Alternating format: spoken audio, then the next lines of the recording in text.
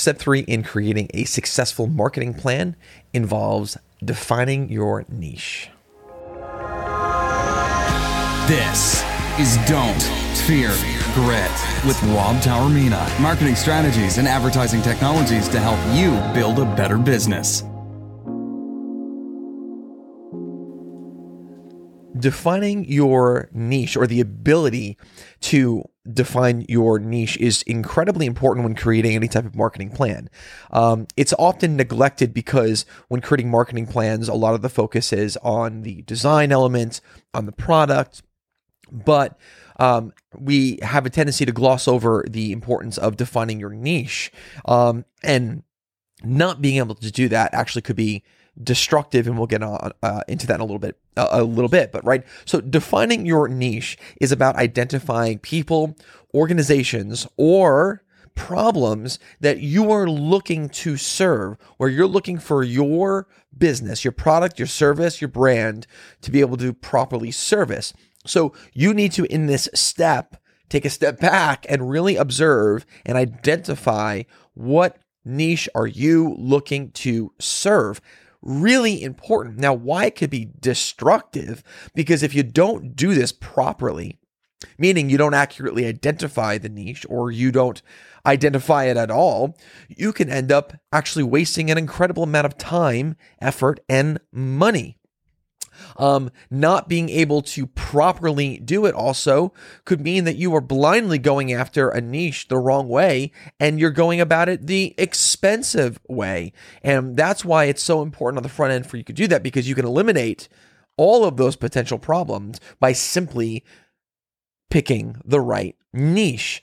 Now, when you pick the right niche, you're going to be able to be laser focused in the marketing plan that you create, because now you can custom tailor it to the specific individual that you're looking to serve, versus just blanketly saying, I am going to serve everyone. I'm here to say, I will say it right now, that will never work. You cannot be a product or service or brand that comes out and says, my product or service and brand is literally for everyone, and everyone will buy it, and everyone will want to use it. Wrong. It does not work that way. And by doing that, you are setting yourself up for failure. A classic example in the service industry are videographers.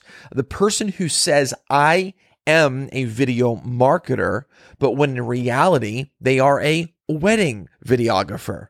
Now, it's impossible for that individual to make that claim, because you are spreading yourself too thin. These are completely due to, number one, stylistically different videos. These are completely two different industries. There are two completely different customer types, and they require completely different approaches. So to say that you are a video marketer, but yet your clientele predominantly are people in the wedding industry, you're going to set yourself up for a very, very challenging run. And you're going to be setting yourself up for a lot of discouragement and disappointment as well. Embrace the fact, if that is your customer base, that's where you are actually generating your primary revenue. That's where you are able to do like amazing work, and you're known for doing amazing work in that industry. Embrace it, focus on it, become the best there. Now, for the individual, let's say, who's doing a great job in the wedding industry, but they're saying to themselves, I want to be a video marketer. Well, that's a completely different scenario now. You need to do an evaluation of yourself and your business.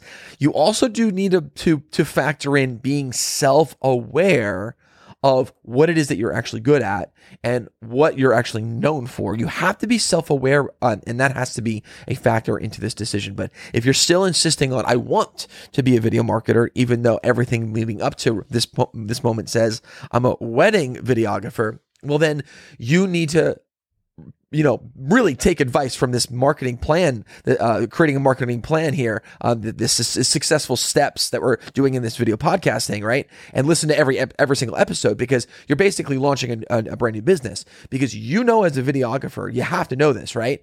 Anyone who's in the industry is going to know that videographers, they're not all created equal. They're not all the same. The styles are not all the same, and industries don't require the same exact thing. It's like likening it to, in the medical world, If I've got a heart problem, I'm not going to a podiatrist, right? And so the same thing is in the videography world, right? So just like in people who are doctors and they specialize and they're experts and they're great, and as patients, we're gonna go to someone who's an expert in a particular field. Videography is the same thing, right? If we want a videographer for a wedding, we want to maybe go to the best, someone who is well known for doing great work at weddings, someone who delivers great products, someone who I can analyze their products and be like, that's the style that I want. But that style is not the same person who's going to be creating Instagram reels for companies, who's going to be creating 30-second or 15-second TV spots or creating short films. They're completely different. So you yourself have got to be honest about that. And if you want to make that shift, then number one, you got to start learning that style. Number two, you're going to have to build an arsenal of stuff that you can prove your work. And three, you got to go all in. Right? Just like I'm saying, the person who is doing videography, it's going to be almost impossible for them to do everything and shift to also doing marketing. Same thing goes the other way around. If you're doing video marketing, then you can't say, oh, I'm also a videographer for weddings. That's unfair to that industry as well. It's unfair to yourself, right? And to your client. So it's best for you to focus. That's also going to position yourself for better success, because once you can focus, you can now literally become the expert, the authority, the one best known for doing the greatest work for that particular field. And that's what you want. That's why defining your niche is also important for you, because it tells you, who am I creating work for? What type of style? What are my angles? How do I speak to this particular industry, because it's going to change? And that's so very, very important. And I want you guys to value this. And that's why it's early on in the steps for creating a successful marketing plan is you have to develop the ability to define your niche, which means you're also going to have to develop the ability to be honest with yourself. I said this in our last episodes, needs and wants are completely different. And this is true here. You may want to do something, but we have to, as business owners, as entrepreneurs, we have to be honest about what are we an expert at?